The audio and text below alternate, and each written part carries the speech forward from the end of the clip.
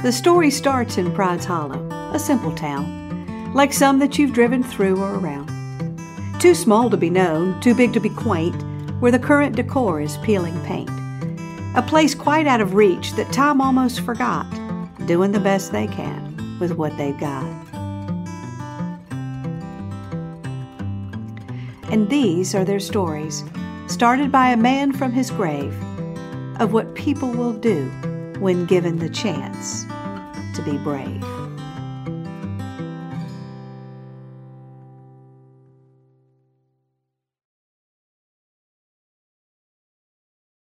When it came to Old Man Wither's challenge for people to be brave, I'm not sure it was Bitsy he had in mind. Bitsy never had an issue with courage. In fact, I think it's safe to say she could have used a little less courage and a little more thinking before jumping. I'm just saying. We all know how Bitsy's prone to exaggerate, and most of her stories contain about one kernel of truth buried under a pile of extraneous, questionable details. And finding your way to that kernel of truth, well, it's like digging through that junk drawer in the kitchen you hadn't cleaned out since the kids were born to find just one dad-blasted rubber band. So I have to say, when Bitsy came busting into the front door of that beauty parlor, out of breath, and claiming that she had had a brush with death, well, we didn't jump out of our seats with worry. It's not like we don't care about Bitsy. We cared when she said she thought she had been poisoned by that lady whose parking space she took at the grocery store. And we cared when she got arrested at the Piggly Wiggly, and how was she supposed to know you're not allowed to dip your finger into the dressings to taste them first? And we cared when she was convinced the chemicals in her shampoo were eating through to her brain and she could no longer remember the words to her favorite Shania Twain song. So don't blame us for not reacting more gravely when Bitsy announced that she had almost died. We had been somewhere like this before. It was Saturday afternoon, and the place was buzzing over at Merlene, Verlaine, and Shirley's House of Beauty, where gossip is truth, big hair is a blessing, and tabloids are the second gospel.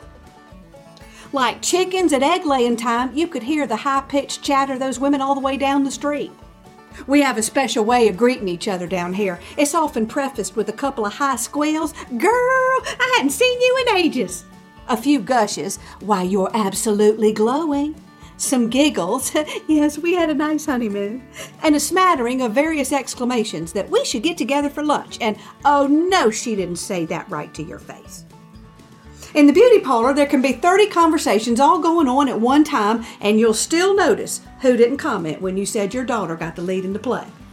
She always was jealous. Women can have multiple conversations going on, interrupt themselves along the way, and still remember where they left off.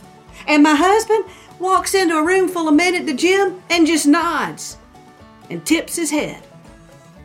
He'll talk to his cousin on the phone, and then when he gets off, I'll ask him what he said, and he just shrugs his shoulders and says, "Nothing." Nothing? The man has cancer, his daughter got busted for drugs at the prom, they're about to lose their house, and you got nothing? Let me call his wife. Women came here to Merlene, Verlaine, and Shirley's for more than just a trim or a color or a new do for their daughter's wedding. They came here to comment on the current administration, to complain about their kids, or brag, whichever felt better that day. They came here where somebody would notice that they lost a few pounds and not notice if they hadn't. A bride would come and get her last bits of premarital advice. Wait, last? Who are we kidding? A place where perms occasionally took on a life of their own, and if your man had taken up with his secretary, well, you could bet somebody knew somebody who could take him out. Or at least key his car. It's not that we were terrible gossips, it's just sometimes things didn't feel like they really happened till you could chat them out. And sometimes there was wine, and Lord help us all when the Chardonnay starts flowing. So Bitsy comes rushing in, flapping her short little arms like a lemon-scented T-Rex in a flowered cardigan. Her cheeks are all red with excitement, not so much about what had happened, but excitement at getting to tell it to an audience. Her ample bosom was heaving in anticipation, or rather from having run the last block to get here before all the dryers got started. Nothing was going to drown out this moment. So apparently this had all happened when Bitsy took that plane trip to go see her sister in Dubuque, the one who just had gallbladder surgery, and we can see the pictures later. Well, actually, it happened on the way back, to be more specific. Bitsy made it quite clear that she was sitting in first class. which shouldn't matter a bit to the story, but that's just how Bitsy is. And we didn't mention that we knew it was only because her son was a flight attendant, not a pilot, which she'd been known to imply to strangers. So Bitsy was sitting in the aisle in first class, ready to get herself home where she could finally have a moment to herself. Her sister sure did know how to talk and had no problem being waited on hand and foot, gallbladder surgery or not. You could still be a good hostess, I'm just saying. Now, you need to know that Bitsy travels everywhere in complete hair and makeup, which is why we gave her the nickname Camera Ready behind her back. She says you never know who you'll meet on an airplane, and if God forbid the plane should go down and she should die, she surely didn't want someone else doing her makeup. This way, at least she had some say in it. Now, the only problem with always being camera ready is it makes sleeping on an airplane nearly impossible. If you fall asleep, you're in high danger of falling back and messing up your hair. And even worse, start snoring. She still had PTSD flashbacks from the time she fell asleep in the window seat and snored her way through a flight disembarkment, and the flight attendant had to wake her up. And when she walked out in the lobby, she could see people pointing at her and laughing. She made sure never to fly at that time again, just in case somebody recognized her. So Bitsy went to as much effort to stay awake as she did to get ready. But it was hard to refuse a mimosa, all chilled like that, and free. And who could say no when offered a second? Why, that'd be downright rude. And who cares it's only 9 a.m.? It's got orange juice in it. That's when you're supposed to drink it. And that's all it took. So before long, Bitsy's head began to bob. And somewhere high up in the clouds over Tennessee, Bitsy lost the battle and fell asleep. Which, now that I think about it, doesn't really matter to the story. One of those irrelevant details which Bitsy loves, but she included it, so I did too. It's when they landed that things got ugly. Now, you know how everybody gets when a plane lands. It's like 1 minute the entire place is in a unified coma, and as soon as that landing ding sounds, they jump up like there's a fire, and they got to be the first ones out. And there's this race to get up, get your stuff, and get out of that plane. So what took them like 29 minutes to board takes 30 seconds to unload. It's quite the mystery. Bitsy, being raised in the South to the belief that manners counted more than just about anything, who would probably apologize to a mugger for stealing her purse because there wasn't more money in there, was determined to be polite. She refused to get up and add to the rush and the chaos. One at a time. They could just wait. It won't kill them. And she politely clutched her purse on her lap and talked smack about him in her head, because a good Southern woman never shows her anger. So she's sitting there all polite, peering at people out of the corner of her eyes just to make sure nobody was pointing or looking at her funny, since she'd fallen asleep and her throat felt a tad bit sore. And that's when she felt it. Something soft pushed up against the back of her head and immediately sent a jolt of electric outrage through her, not because it hurt, but because something had dared to make contact with her hair. As any polite Southern woman with proper manners, she acted like it didn't happen. Normally, she would have immediately apologized, but she had just taken this online self-help course that said apologizing for what you didn't do was taking away your power. So she didn't say anything at all. And then it happened again, only a little bit harder this time.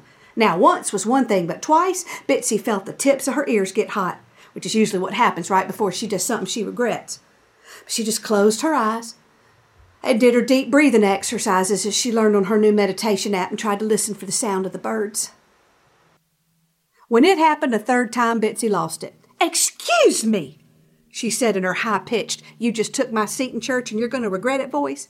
She turned around and ran smack face first into some gentleman's midsection, who really should have worn a shirt that tucked in. And if a delicate Southern woman was to be caught in such an awkward situation, well, it was regrettable it wasn't a finely toned midsection, like in the firefighter calendar hanging on her refrigerator. This midsection, however, was brought to us by Budweiser. Apparently, this rude gentleman, delete the gentle part, in the seat right behind Bitsy had something very important in the bin directly above her head, and now he's determined to get it out, now. Why, you'd have thought it was top security clearance or something, where he was throwing his whole body into the task, grunting like a stuck pig, and ramming his midsection into Bitsy's face and head. Bitsy really didn't know what to do, as the man was practically climbing over her head to get up in that bin, so she did what any self-respecting Southern woman in her genealogical line would have done. She turned around and pretended like it wasn't happening. Denial was the go-to of Bitsy's bloodline. She gently leaned up in her seat so he wouldn't think she was being rude to wait out this predicament, and she said a small prayer that her hair would look as full and as high as it did this morning. She always did like to walk off a plane looking like she was somebody famous. She'd even worn pearls like her life coach advised to truly show up in her life. She wasn't exactly sure what that meant, but she figured pearls showed up quite nicely. With one final grunt, the man behind her finally got a hold of his beloved bag, which you thought might have held a kidney or something the way he was acting. But in reality, it was just a laptop computer. And if it was so important, well, you think he would have put it in the case, not just thrown that thing up there like he had money to throw around. Bitsy was so busy chewing him out privately in her head that she really wasn't prepared for what happened next. Well, how could she have been? It happened so fast, yet really slow at the same time, as brushes with death tend to go.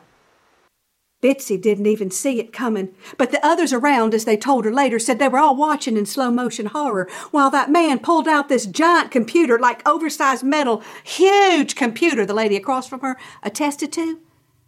And just as he got it in his rude, grubby grasp, he lost his grip. But the computer was already en route, and you can guess exactly where it was headed. Yes, ma'am. Bitsy felt like she'd been hit by a train when that giant metal beast of a machine fell on top of her head. Not even flat, but the corner hitting her head, which is even worse, kind of like a metal torpedo coming right down on your skull. Bitsy heard someone cussing behind her, and the people started shrieking, "She's been hit!" Then a bunch of prickly stars floating around her head and people's concerned faces peeking down over her, and they're all distorted, and then she fainted. Probably not so much from the pain as the trauma of it all. Being rolled out by a stretcher and a team of airport medics and security wasn't exactly the exit Bitsy had been planning. She was incredibly embarrassed that they held up the disembarkment all because of her, which is just more of that Southern guilt she was raised on. And she was simply horrified at the thought of what her hair might look like, and absolutely threw a fit when they said they needed to take a look at her head. And doughy midsection dude was nowhere to be found, of course, and Bitsy was pretty sure she was going to get her next flight free. And a mimosa would have been nice. Could have made her feel better while they waited to make sure she didn't have a concussion. She kept insisting she was fine, which is unusual for Bitsy, as she usually lived for that kind of attention. She had passed all their tests and assured them she'd go to the doctor if she had any unusual symptoms, but she really needed to go. And she rushed out of that airport as fast as her plump little legs would take her. We all gave her the proper amount of shocked response from under our foil strips and dryers. It actually was a horrible thing to happen, and she could have been really hurt.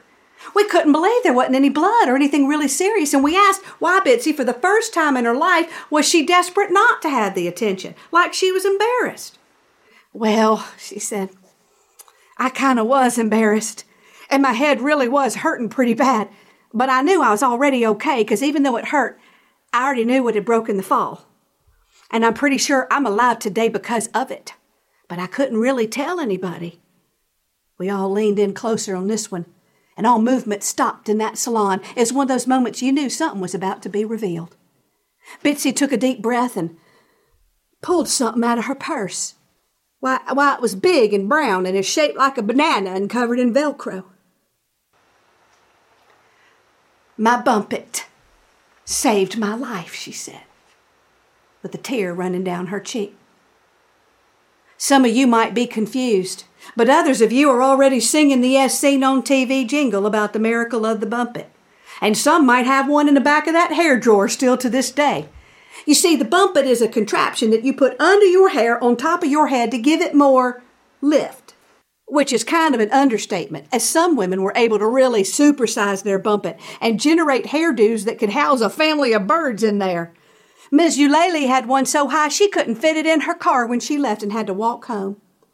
So that day on the airplane, when the computer had come spiraling down like a missile at Bitsy's head, the bumpet had risen to the occasion and protected her delicate crown, like a Bible held up from the breast pocket of a valiant Civil War soldier that had stopped the bullet. We all closed our eyes for a moment of silence. She, of course, couldn't tell the medics that she'd had some assistance that she wasn't born with. Well, how would that have looked for everybody to see? A Southern woman never reveals her beauty secrets. And Shirlene, who wore pantyhose with butt padding in the back, could totally understand. And Aurora said she's convinced her padded bra is what kept her boobs from getting burned that time she had to grease fire in her kitchen. Then again, she thinks it might have been the boobs bumping into the burner that might have actually started the fire, but still. And all of us left that day feeling a little better about the money we'd spent on beauty over the years. You just never know when it could save your life. I think Bitsy was secretly glad it happened because it gave her a great story to tell. Over and over and over. By next year, there's no telling what she will have added to it. But thanks to her, Bumpets are making a comeback in Pride's Hollow. They can't keep them on the shelves in the drugstore. I might even have one on right now. But I'll never tell.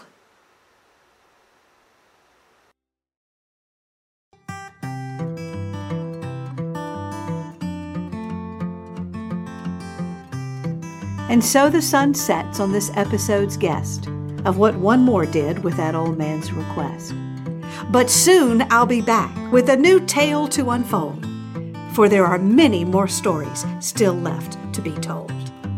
For this challenge has started with no end in sight as each person closes their eyes and takes flight. But until next time, maybe you'll find the chance to close your eyes and join in the dance. Maybe this story whispered from that old man's grave will push you to find out what happens when you choose to be brave.